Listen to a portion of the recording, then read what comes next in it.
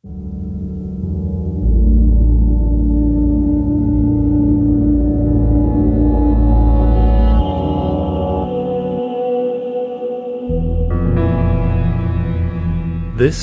is The Unseen, and I'm your host, Mike Cleland. This week on The Unseen, I'm happy to talk with Bret Oldham and his wife, Julie McVeigh Oldham. They recently published a book titled Afterlife Encounters, Ghosts, Spirits, and Near-Death Experiences. This is a collection of really cool, really remarkable stories about the mystical events that surround death. Both Julie and Bret are paranormal investigators, and together they created this really wonderful book. I mean, there's no other way to say it. This is a really heartening, touching book. It's really uplifting. And I think that means a lot given the subject matter of the book, which so many of us see as something so dark. I mean, yes, death involves grieving, and that's important. But also important is knowing that there's something much, much more to the story. Bret has had a lifetime of UFO contact, and these experiences, these sometimes very frightening experiences, have allowed for a deeper insight into death, which is, of course, the ultimate mystery. Our conversation dips in and out of this and other mysteries, including the UFO encounters, and there is an overlap within these seemingly divergent subjects. And that was pretty much the focus of this interview, how death seems to overlap with so much that can be tied back into human consciousness, deeper human consciousness. This audio interview was recorded in April of 2019. Please enjoy.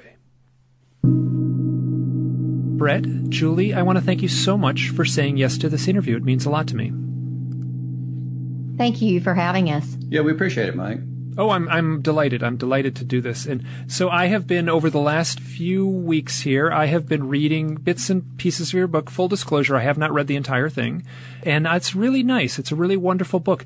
It's a very positive, beautiful set of stories, and I was kind of craving that when I opened it.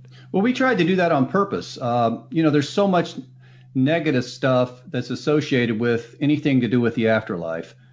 We're inundated with it on reality TV, all these ghost shows. Everything's a demon, and they have new shows out now that we've been seeing advertised, and I just shake my head at ghost baits coming up, and portals to hell, and all this stuff.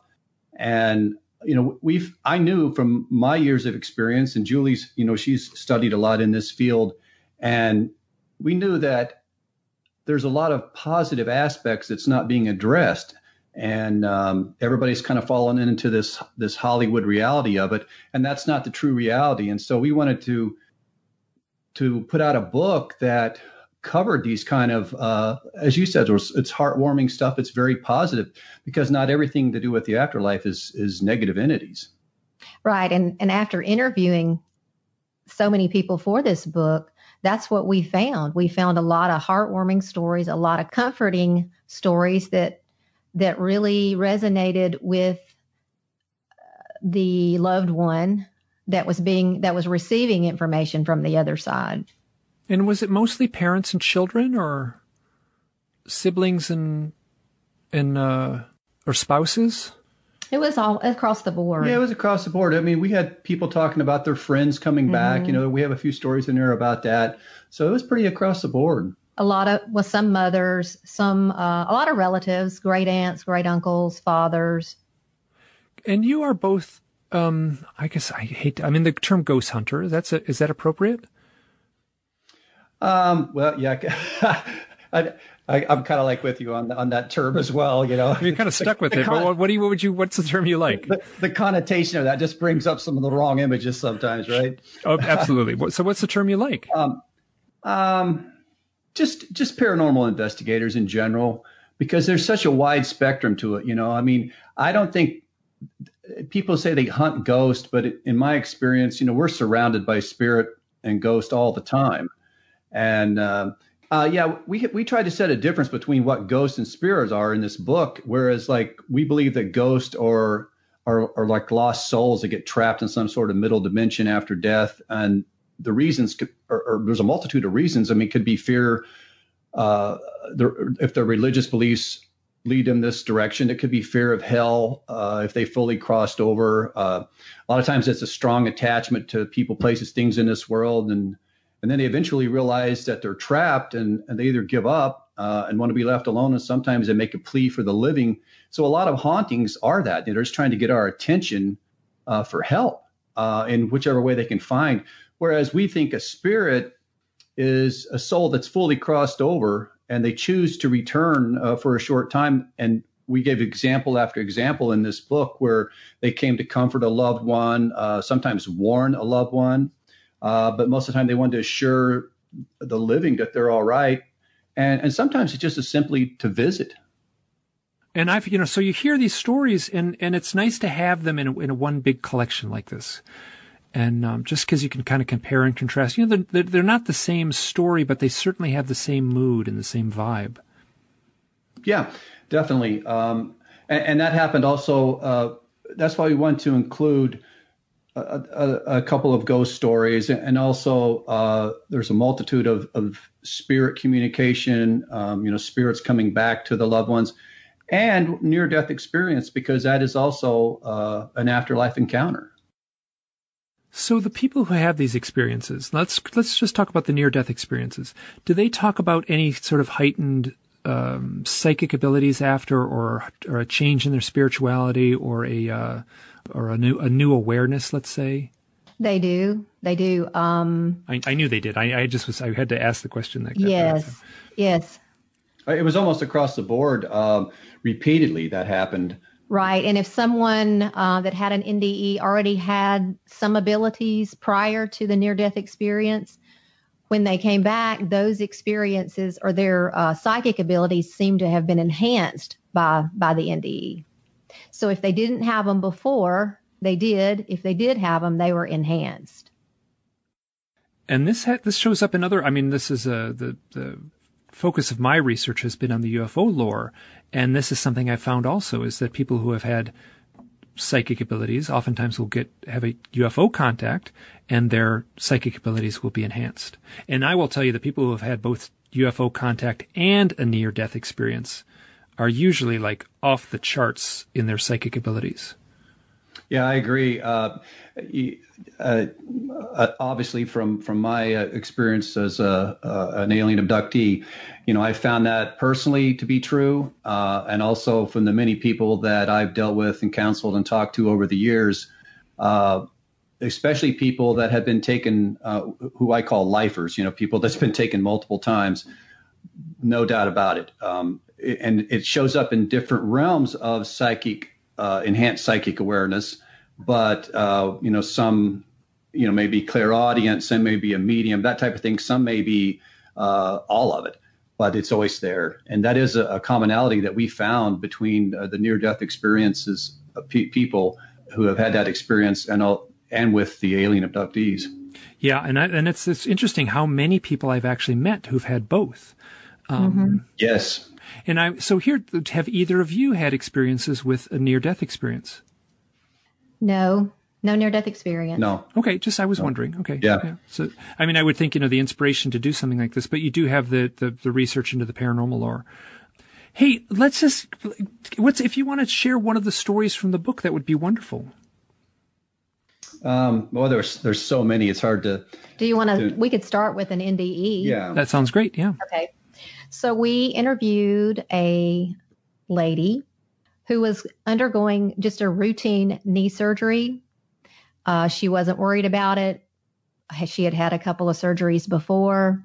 She was anesthetized, and she said at that point, everything went dark, but then things changed, and she noticed she could hear things, and she could hear them saying, her blood pressure, her pulse rate is 200 beats a minute. And she noticed herself rising up toward the door frame, and she could see her body on the table. Her eyes were closed, but she could see everything that was going on around her. And she said she saw one of the nurses run out of the room, and she knew, she had a sense of knowing that she wasn't going to get another doctor, that she was going to tell her daughter what was going on with her mother. And the lady, the NDE, the NDEer, she said she could see, she had like x-ray vision. She could see down through the floors, and she saw the nurse run in to tell her daughter that her mother was not well, not doing well. She went into cardiac arrest because she had a arrhythmia condition that the doctors didn't know. Exactly. And she said she saw her daughter put her face in her hands and start crying and start praying for her. And she said as soon as that happened, things kind of shifted again, and she found herself in a white mist. She said the mist enveloped her. And then she perceived, and she described it as angelic beings. She said there were rows and rows of all these beings. And the beings stopped at what she felt was God's throne. She said she felt the presence of God as if he filled up all the space, as if God was the universe, as if God was everything. And she said if she had had a body, she would have fallen to her knees. She was so humbled. She wanted to ask to come back because she felt like she still had things to do. And she said she got the courage up to ask God, can I return? I want to help people. And she said the next thing she knew, she was back in the body. She woke up 24 hours later in intensive care, and she stayed in intensive care for 8 days after that. But it was a really incredible story. And how did her life change after that? Well, she actually ended up writing a book, something that she had didn't even know how to work the software and to do it, but she felt strongly compelled to do that. She also had an awakening, I think, as an empath. She started feeling kind of energies around people. Yeah, so she started like counseling people. Once again, her psychic awareness was greatly enhanced, and she would start picking up these things about people, and she knew that she could help them. She started a radio show, dealing with all aspects of the paranormal, which she's still currently doing. And what's her name? Deborah Jane East. Okay, interesting. Great. Yeah, everybody, if you could look her up. And, she pretty much dedicated herself to doing what she could to find more truths about what happens when we die. And also she really became interested in the UFO phenomena because she saw the parallel between the two as well. In fact, she mentioned just what you did earlier about the so many experiencers that she had talked to also had near-death experiences. So she kind of backed that up as well. And that to me, that's just remarkable because I mean, how many people, like when you statistically, how many people really have a near-death experience? I mean, it must be I couldn't even begin to guess, but I suspect the percentage is very low. And then the same thing, how many people actually have UFO contact experiences? I mean, obviously a lot of people are having these, but the overall percentage of our population must be really low. And to have both of them. Yeah, it would be really low. And the congruencies don't really end there, because what we've also found is like these people that had these NDEs, when they came back, they sort of they shied away from organized dogmatic religion, and they became more spiritual. And that's sort of the same thing that happens to a lot of experiencers. Like your whole perception of religion changes, as does your perception of the earth itself and the care for the earth and the environment and animals. And that was almost the same way with people who had NDEs. So there's these commonalities that's really intriguing. And I'm sure I'll talk about it a little bit more in the next segment, but there's a story I want to share as far as that sums up this overlap in a little bit. What about healing abilities? Do people come back with any kind of healing abilities? This is something I found in my own UFO research. There were several that have gotten into Reiki energy healing. We had a couple, correct? Mm-hmm. Yes. Yeah. Whether it be, sort of like the energy healing thing, or into counseling type thing, they sort of became that level of healing where, would be not so much like abilities, where they could miraculously heal somebody, but they would use these different modalities of healing. Sure. Oh, yeah. This is exactly what I have been finding in my own UFO research. Hey, we are going to talk a little bit more after this short break. We are at the 15-minute mark, and for non-members, there will be a few commercials, but for members, we will be right back. Welcome back to the free Dreamland segment. We are speaking with Bret and Julie about their new book, Afterlife Encounters. Hey, just before the break, I brought up something, and I want to bring it up now. Do you know Ray Hernandez? I don't know him personally, but I know, of course, who his name is. Great. Well, I've met him a few times, and he's a very energetic guy, let me tell you. And he has started an organization that is doing research into experiences mostly. And it started out as like a UFO thing, and then it just went all over the map and got connected to all kinds of things. So he's very clear that it is not a UFO investigating organization. But he had an experience. He lives in Miami, driving in his car, making a left turn in traffic, listening to a audio thing on the radio. And then all of a sudden, click, he's like in this completely other realm.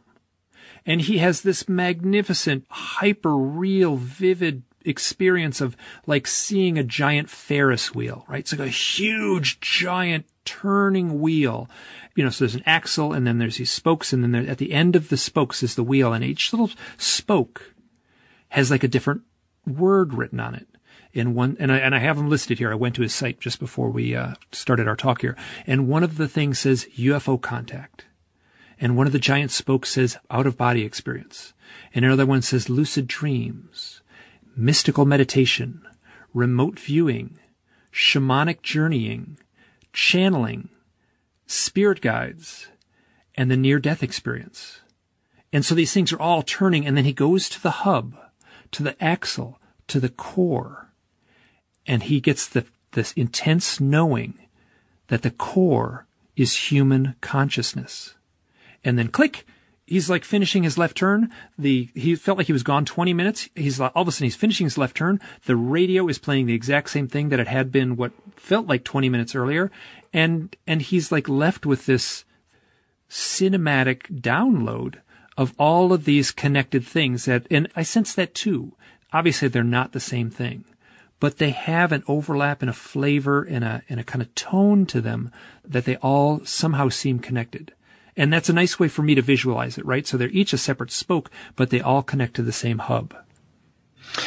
Yeah, it is. And we found out because we actually touched on OBEs as well, because we did find some similarities between certain people having out-of-body experiences that correlated with near-death experience, although they didn't physically die.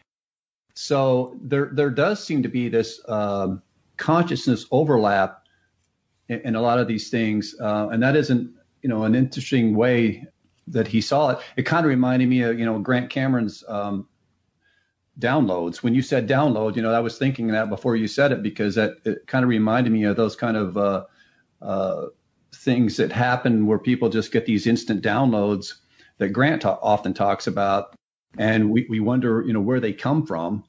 And it even reminded me of one of my experiences, just briefly touching on the abduction thing, where I had asked a tall gray one time during one of my experiences who his God was. And he, without hesitation, he answered telepathically, "We are all one with the one who is all." And, I think that sort of ties in with the centerpiece of the consciousness that Ray was talking about. That it all is the all-encompassing everything, and these are all just spokes of consciousness off that. And I want to bring something up, Bret. You and I talked a little bit, not much, before doing this interview, and you told me you have chosen to step away from the UFO scene, and I've read both your other books, and those are tough books. Those are heavy and oppressive. And there's a side of the UFO field which is very much love and light and beautiful, angelic magical wonderfulness in a way, and then there's some stuff that is very tough and hard for me to. There's a dark side to this too, and I know a lot of people, they want to only look at the love and light side and deny or ignore the dark stuff. So let me just say, I understand fully your reasons to choose to step away, and that was part of the reason when I said it earlier at the beginning of this talk, I was so delighted that this book is so life affirming in many ways. Yeah, I mean, I had to step away. I may step away permanently and I may not, but right now I'm at a place in life that I felt I needed to. And I've kind of been on a hiatus for several months now, turned down a lot of stuff. There's a multitude of reasons for it, but I found that it was nice to be able to focus on a different aspect of this. I found a lot of tie-ins. There's a dimensional aspect to the abduction phenomena. I believe that we are definitely being taken through these portals. I think that is one of the reasons that we have the change going through these portals, because I think that's what's happening to these people that's having these near-death experiences. Some of them describe the tunnels. Not everybody. Some described way stations. Yeah. Like there was a point of no return type thing, and they were at that way station. Yeah, and so there's definite dimensional aspects to both, and I think that does have something to do with these things tying in. But because many abductees have, especially after their experiences, they have a lot of paranormal activity start up, and that's exactly what happened to me, and how I got so interested in it at a very early age. And started seeking answers for that before I even knew the tie-in. But I think that what happens is that our energy, I think we start vibrating at a faster rate. And I think the same thing happens with the people that go through an NDE because of the dimensional aspect of it. And we sort of become a magnet for those in, through the veil, because I think the veil is very thin. A lot of the activity that we attract, it's not negative. I've spent a lot of years before I ever went public with my abduction stories in the paranormal field. And basically because, I have this ability to, which have never really advertised. I do have some mediumship ability. I've really attract electronic voice phenomena. And I've used that to, my whole goal for coming out publicly with abduction and in the paranormal realm has been to help those here and those have the other people that's having these experiences. And that's one of the reasons that we wanted to do this book, was to show, like we said earlier, that not everything is dark. And it's the same thing with the abduction field. There is both elements to it. And in the end, it depends on how you handle it mentally and physically, how you're going to let it affect you. And that's one of the things that I tried to do in my second book, was to give a lot of coping mechanisms in that book for other people that's had negative experiences with it. And this is the same thing that we wanted to do with Afterlife Encounters, was to leave people, at least help alleviate some of the fear that goes along with all this. Yeah. And in your first book, your sort of memoir of your experiences, I remember I was very struck by the fact that you were sort of a magnet in the ghost investigations, that you were genuinely tapped into that stuff in a way that the other people around you weren't. Yeah. Those people there's certain people that I've worked with throughout the years, and they'll attest to that. I can go in somewhere, and I'm not trying to say this in a bragging sort of way. It just is. And I'll come out with, 4 to 5 times the amount of electronic voice phenomena that I've recorded than anybody else in the group. And I just think it all stems back to my abduction experiences, because I found that time and time again with other people. We've had, Julie's witnessed things. We wrote about a couple of our own personal experiences in the book. And I think that it was important to know, like, we're not just writing about this, but we've lived some of this stuff. Well, give an example of one of those experiences. You do your grandmother? Yeah, but you also the restaurant, Irene, too. Well, this one wasn't in the book, but this one was really interesting, too. We went to a restaurant about 6 to 8 months ago, and immediately I can always tell when he's hearing something or tuning into something. He has a look on his face, kind of a faraway look, and I said, what's going on? And he was having an interchange with a woman named Irene, who had frequented the restaurant, who liked the building, who liked to be around, who liked to see people happy, and who liked to socialize.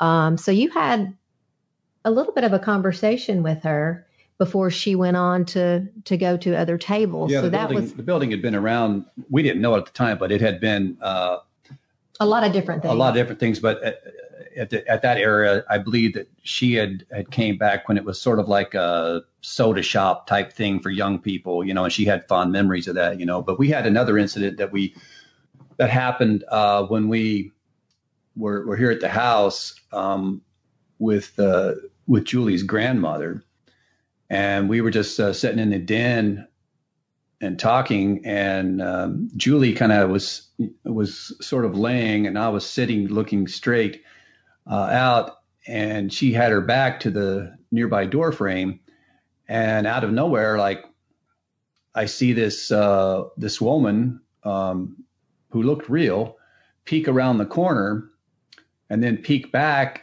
and you asked me. I said, what are you looking at? And I told her I saw somebody. I saw somebody, and so we jumped up because we thought somebody had broke into the house. And we went around, looked everywhere, couldn't find. I mean, everything was secure. So I started describing the lady that I had seen, and we tried to reenact it. I mean, I always try to debunk everything that happens, which is the wise thing to do for any of this stuff. And sure, the simplest explanation, if you can get that out of the way. And just exactly. I agree. And so I asked Julie. I said, well, here's how she did. I kind of showed her, and I said, can you reenact it? And let me see what it looks like when you're doing it, and maybe we can get at least find out her size and that type of thing like that. So she did it, and I sat back in the same spot I was at.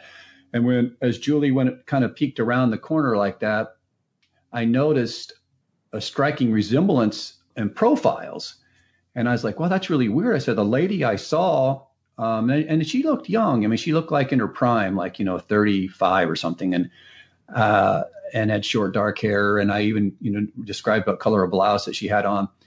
And I said, man, that's really weird. Her profile looked a lot like yours. And she says, well, how tall was she? And so we measured Julie on the door frame, and I said, no, she wasn't as tall as you. She was shorter, this lady I saw. And so the only thing I could think of was that it had to be, some kind of spirit visitation, except that this house has no history of that. And you had never had anything happen in here. No. She was living here before we got married. And I had never, I've been able to feel energy, and I never felt anything in here at all. So we were like really puzzled by that. And then Julie left the room, and she comes back, and you showed me a picture, and she said, did it look like her, this lady? And I looked at it, and I said, yeah, that's her. That's that. And she says, well, that's my grandmother. And this is a picture of her when she was younger. Because what had been happening before that, you want to talk about your brother had visited? Yeah, my brother had visited there where they lived, and the home and the surrounding had kind of fallen in disrepair. And I had just been really missing her lately at that point, and I had even dreamed about her a couple of times. So I had really been missing her a lot, and we felt that she came to comfort me. And the interesting thing about that visit was the visit was on the day, it was her birthday. And I told Bret after all that, I said, you know what, today was her birthday. So she chose her birthday to show up for me to tell me, I see you. I'm with you. I'm with you. I'm still here. So it was really, really comforting, actually. That is very comforting. That is very comforting. It's very lovely. And I think we live in a world where these stories are relegated to myth. You know, myth, if you look in the dictionary, is like means fake, it means false, like a fairy tale, like it's not real. But there's this kind of, I think we as people are adrift if we don't trust and take on these mythic or paranormal things, at least to just, you know, you don't have to believe them necessarily, but just feel the feelings that arise from them, if that makes sense. Exactly.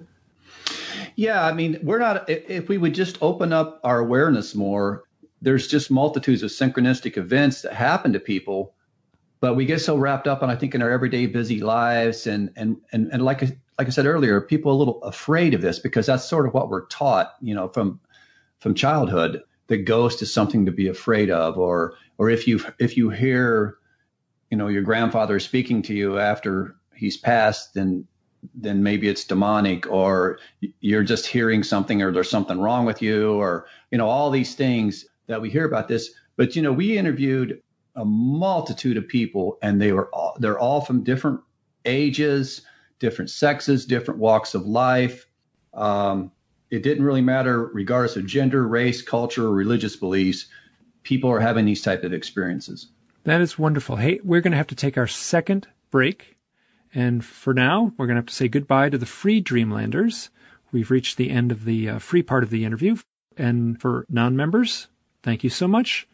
Members, we'll be right back. We are back with Bret and Julie Oldham. And before we took the break, we were talking about the fact that these things, you know, I honestly think that most people have had, even if not a full-blown powerful experience, at least a touch of these things. How to say it? You know, the angels have just caressed some little part of them and they noticed it. So I feel strongly that's true of pretty much everyone. And the people who may not have had the real experience certainly know people that they trust and can talk to them and heard these stories. So, I mean, there's so many people like that, and they're afraid to tell anybody.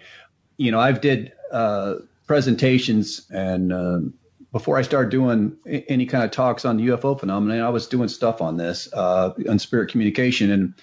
And there, you would just, like, I would, during these presentations, you know, ask people to raise their hand if they've had an experience.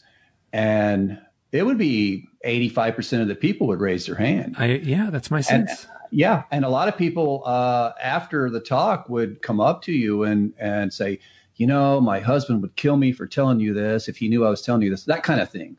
And then they would tell me this great, remarkable story. And women are a little more apt and open to it, I think, than men. Sure. I think women are better communicators. Yeah. That makes perfect sense.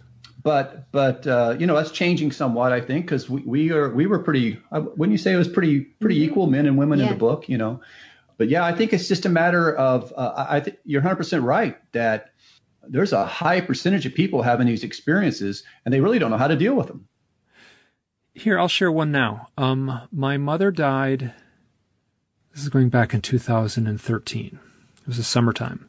Now, she had been in hospice care. She was suffering terribly from Alzheimer's. It was crushing for my brother, sister, and myself. My dad had died a year earlier, and my mom spent the last year of her life not knowing that my father, her husband, had died. She simply would ask where he was, and oh man, and it was really sad, heartbreaking. I'm at my house in Idaho. My mother was living in North Carolina, very close to my sister. It's summertime, and what happens in the summer, it's real hot where I live in the summer, but it's dry, and at night when the sun goes down, you just open up the doors and windows. And I mean, you really open them up. You don't need screens. I was at high elevation. There's no bugs really that would come in the house. And so I'm sitting there at the desk. I'm just typing away and doing whatnot on the computer, and I hear this noise in the kitchen. And from where I was sitting at my desk, I could kind of turn my head a little bit, and I could look in the kitchen, and there was a ferret in the middle of the kitchen floor. so I got up and my fear was that it was going to run into the house and it was going to get under the couch. And I walked into the kitchen. Now this is like white linoleum floor. This is fluorescent lights overhead. And so it was totally lit. I'm looking down at this thing. It is like 3 feet away from my toes. And I look at this thing, and a ferret is a member of the mink family, right? So it's like, it looks so silky smooth, and it looks up at me with these big, cute, wet eyes, and I say to it, "You can't be here. You need to leave." And the ferret looks at me, and it hops out onto the porch. And then I walk out to the porch, and this is where we have our real stare down. And we just stare at each other, and it is so adorable. It is this beautiful, radiant creature. And then after a little bit, maybe a minute, it like hops off into the darkness, and I hear it going off into the bushes. And I thought to myself, my God, so I actually went online and tried to figure out what kind of ferret it was. I had a clear view of it. I looked online for illustrations a minute after I had seen it walk off into the bushes.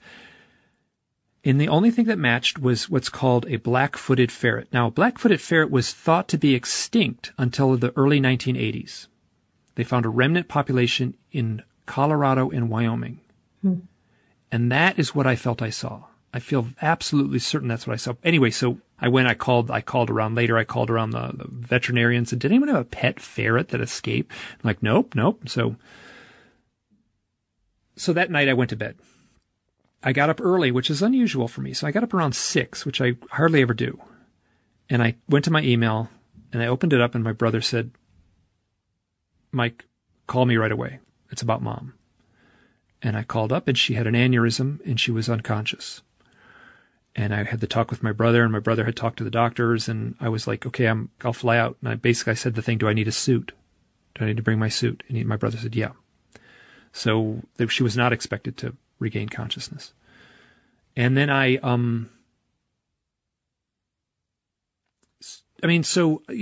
held my mom's hand when she passed. It was 2 days later.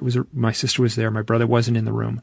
And it was a really important experience. It's like me as a human on this earth, like I experienced something so vital. I could release my mom. And it wasn't sad. She had been in a very frightening place for the last year of her life. Now, I said to this ferret in my kitchen, "You can't be here. You need to leave." That would have been about 9:30 at night in Idaho. That would have been about 11:30 at night in North Carolina. Like I feel, like in my heart, I feel like I, without knowing it, spoke those words to my mom. Mm-hmm. Yeah. So the timing and the rarity of the ferret, and the absolute just calmness of the whole thing. Mm-hmm. Mm-hmm. I mean, this was not a wild animal in my kitchen floor. Right. Yeah. And that's the kind of events that, see, you were aware. And because what happens is people, especially like we have a story about one of the guys that had an NDE and he was in a coma, and it's like that they are sort of one foot in this world and 1 foot in the next. And I think that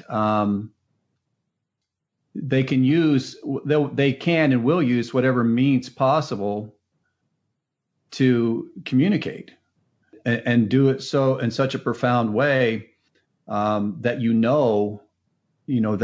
that's you can put those two, they can tie it all together.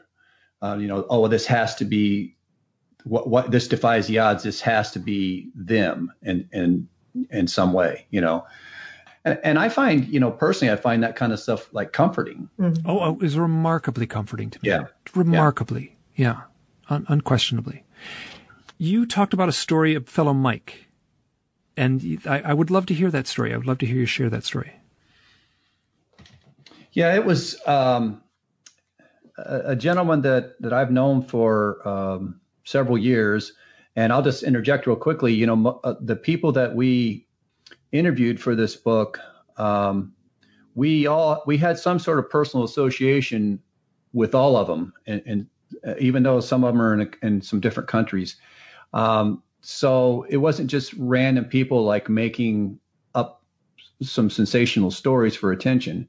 So even though there's a lot of different stories in there, these people, they're people that we could personally vouch for on these stories. And Mike is somebody that I really respect, and he's like he actually became a paranormal investigator because of this experience. But his dad got cancer. It's sort of a little bit of a long chapter, so I'll try to shorten it what I can. But his dad got cancer, and he was in hospice care, but at home, and he had went into a coma. And the hospice workers had said, he probably won't last the night. Won't last the night. And Mike, his mother said that she will sit with him, and he went on to bed.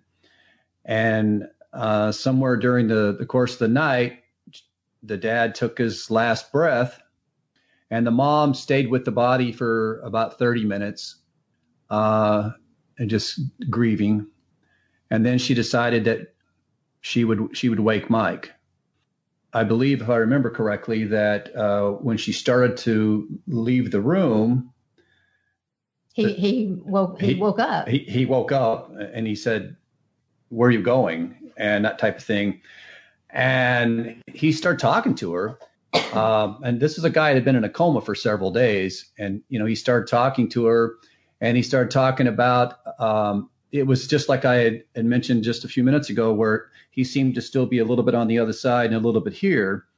And he had been previously married to a Japanese woman, and he started speaking in Japanese to that woman, his first wife, on the other side.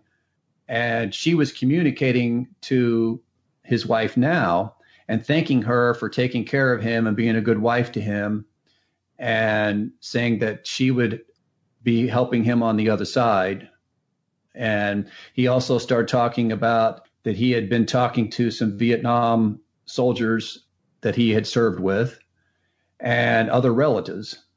He also had prefaced all of this by saying he had asked them, and he called them, that he could come back and tell them goodbye and tell them that he was okay. Now, here, I just have to interrupt. Did she check his pulse? Was he clinically dead to the best of her knowledge? To the best of her knowledge, he was clinically dead for about 30 minutes. My word. And so I believe when she went to get Mike, that when he came back, the dad had actually, she told, sorry, there's so many stories, it's hard to remember. I know just what you're going through. He wanted to take a shower. He said, before you wake Mike, let me get cleaned up. And he actually got out of bed. Which he hadn't done in weeks, months. Yeah, he'd been bedridden for quite a while, and went to take a shower, got cleaned up. He actually took a shower? Yeah, on his own. Like, he had this newfound strength. It was just, absolutely remarkable.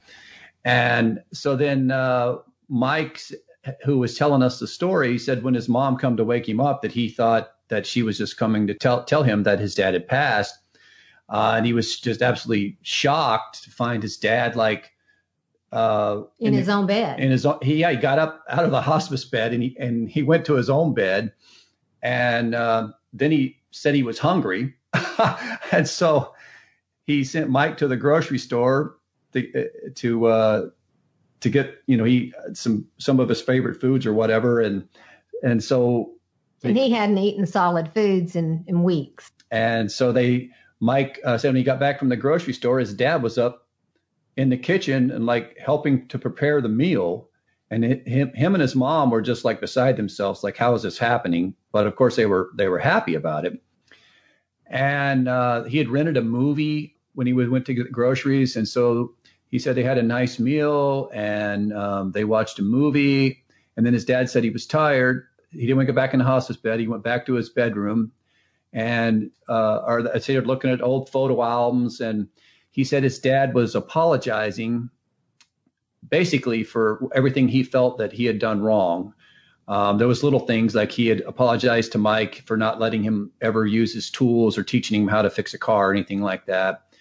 And, they were sort of making amends. And then he says, well, I have to go back, but I'm not sure what I'm supposed to. How it works. Yeah, he goes, I'm not sure how it works. Like his dad knew that he had been given this one more day type thing. So Mike said him and his mother just said, I guess just go to sleep and wait for them to come for you again. And so that's what they did. And it didn't happen again the second time, right? A few hours later, they hear him say, hello, hello. And they go back in there and he's wondering why he's still here. And obviously none of them know how this works. But I think it was that same day, a few hours later, that he did lapse into a coma for the second time. And well, the hospice workers had came over in the interim and were upset. They were asking, how did he get into his own bed? And they scolded Mike and his mother, and they were trying to tell them, no, he got up on his own accord, and I don't think they believed him. And they got him in a wheelchair and got him back into the hospice bed.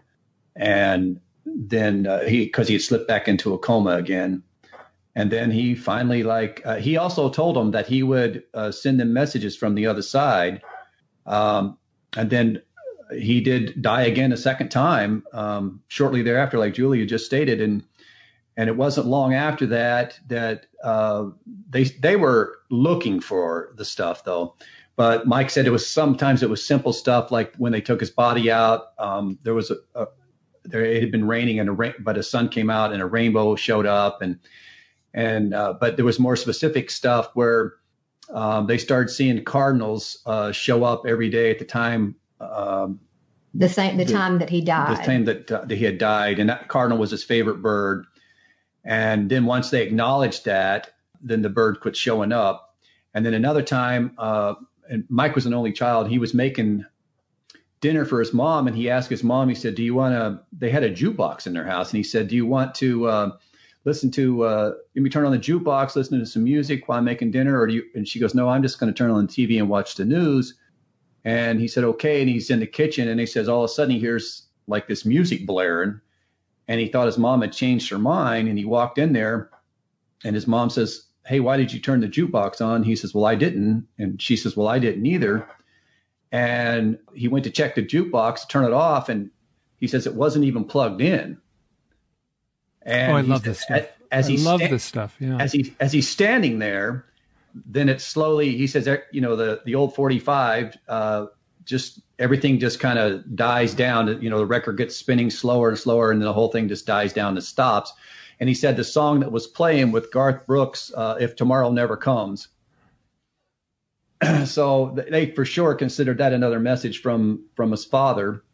And then he had one more really remarkable thing happen. He was across town, and he lives in the Nashville, Tennessee area.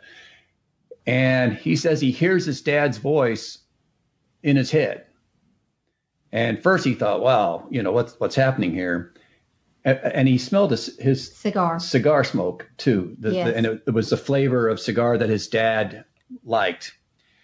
And so he hears his dad's voice telling him, you have to go to this Asian grocery market, and get this particular kind of cuttlefish.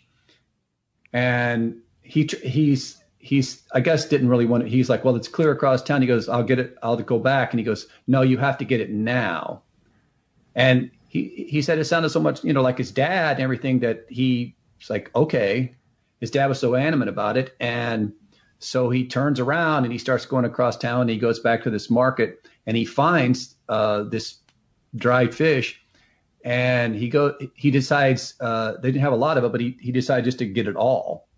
And the cashier says, "I'm sorry, sir, you can't buy all that. It's on special order for a longtime customer." And Mike says he knew it had to be his dad that they were talking about. And he pulled out his wallet and he showed him a photo. He says, "Is it this man here?" And she says, "Yes, it is. And he's been waiting a long time for this order." He says, "Well, that's my father." And he's passed away, and this was during the holidays. It was on Christmas. I forgot to add that little element to it. So she agreed to sell Mike all of the cuttlefish that they had, and as he's driving home, because Mike actually loved it like his dad did, he says he hears his dad one last time. He says, "Merry Christmas to you and your mom." I know. I sat here the whole time you told that story with a big smile on my face. Yeah. This is really, I'm totally heartened by these kind of stories. So yeah, I'm sappy in that way. And so thank you. That was really great. And thank you for the book too. Well, it was a pleasure writing it. We both, I think, really enjoyed it. As you know, writing a book's a lot of work, but oh my God, yeah. but this one, it was really a joy to write for us, because I think we felt the same way hearing these stories over and over and over. And there's so many of them in there. No matter what kind of story it was or who it was coming from, it made us smile, and it felt good. And we know that what all the people, especially the near-death experience people, wanted everybody to know: the end is not the end. And that, if we need one lesson, that's it. Hey, we got time if you want to tell one more story, that would be great. But I just want to say one thing. My friend Suzanne Chancellor shows up in your book, and I didn't know she was in there. And she actually told stories that I had never heard her tell me before. And there's a funny little thing. And so anyway, I'm reading the book, and I've jumped around. I have not completed the book, and I did the thing that I'm guilty of doing, where I kind of read it all over the place and just start in the middle and read chapters. And there's this woman, Suzanne, and she's like, "Wow, this is really a remarkable story." And her partner is named Jack. I'm like, what are the chances of that? And then she's a hairdresser. And then I'm like, wait a minute, this is my friend. So I know exactly what you mean, where there's this, and that's the same thing sort of happened with some of my books, where I was dependent on my friends in this funny little field we're both in. I was dependent on them to share their stories with me. So when I look back at my own book and when I look at your book, and I can kind of sense that wow, there's this little camaraderie that's needs to be documented, and your book was a delight. So hey, if you have one more story before we go, that would be wonderful. I think our listeners would love hearing one more. We had one more near-death experience story. This man was in the military, and he was on a kind of a transport train, for lack of a better word, going out to the desert in California for some training. Yeah, training purposes. And he kept smelling, was it carbon monoxide? Some kind of gaseous smell. Some type of gaseous smell that made him very, very sick. And when they finally got to their destination, he was treated with some compazine for the nausea, and he went into a full cardiac arrest. Well, they had made him stand. They made the soldiers stand in these train cars. Oh, yes. And where it was blowing in was he couldn't move away from it. He was breathing this for hours during the transport. Right. And he had a really, really bad headache. And he was feeling really nauseous and stuff, so he went to get medical attention when they finally landed. Not landed, but got to their destination.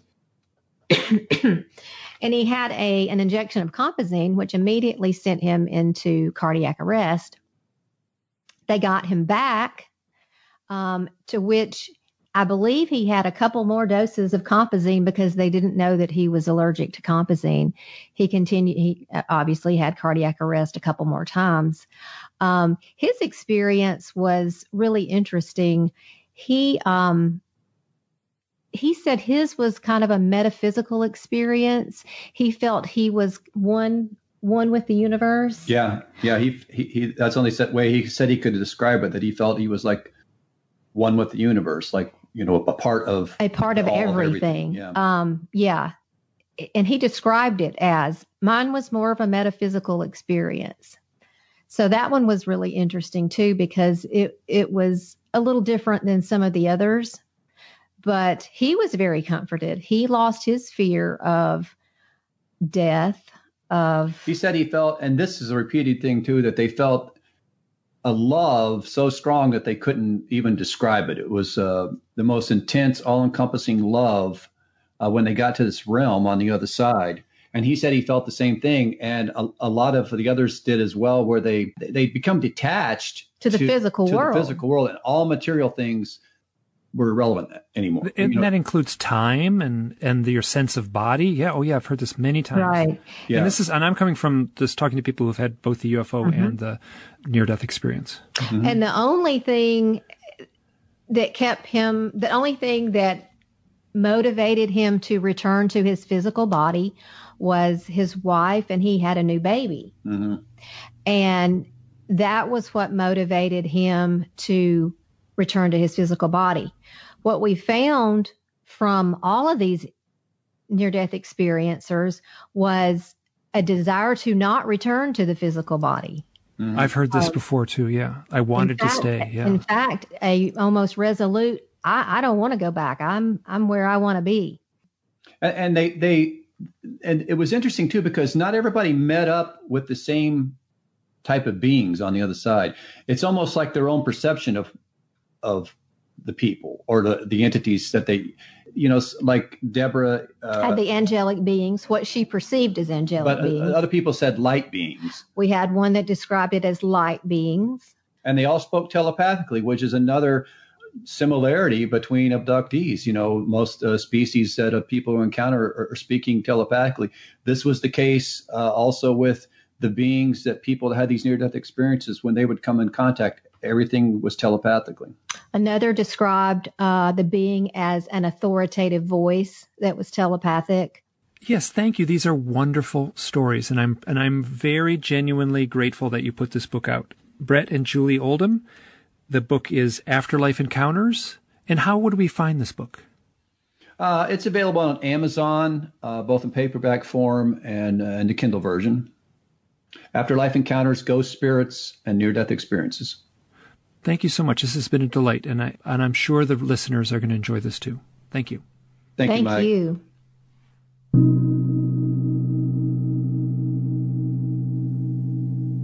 I am going to read an excerpt from Bret and Julie Oldham's book, The Afterlife Encounters. This is from the last page. These encounters change people's lives in a positive way. The spirits of those who have gone before us have much to teach us, if we are willing to listen. They want us to know that consciousness continues after death. We detach from things in our material world when we cross over, so the love for those things is meaningless, and, in fact, could keep us from progressing in our soul's journey. They want us to know that love transcends death and is a bond that cannot be broken. From these accounts, we have learned that the fear of death is an unfounded fear.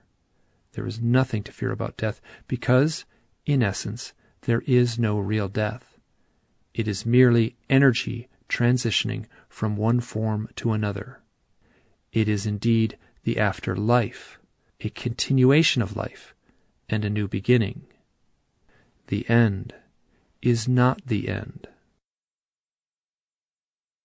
I would like to take this moment here at the end to thank Whitley for his trust in me to take on this project, to take on these audio interviews again. I did a podcast some years ago, and it feels a little rusty, but at the same time, really wonderful to be back in this seat once again. I would also like to thank Lauren Cutts for the intro music and the outro music, and Andrea Villiers on the gong. If you've made it this far, thank you so much. Bye now.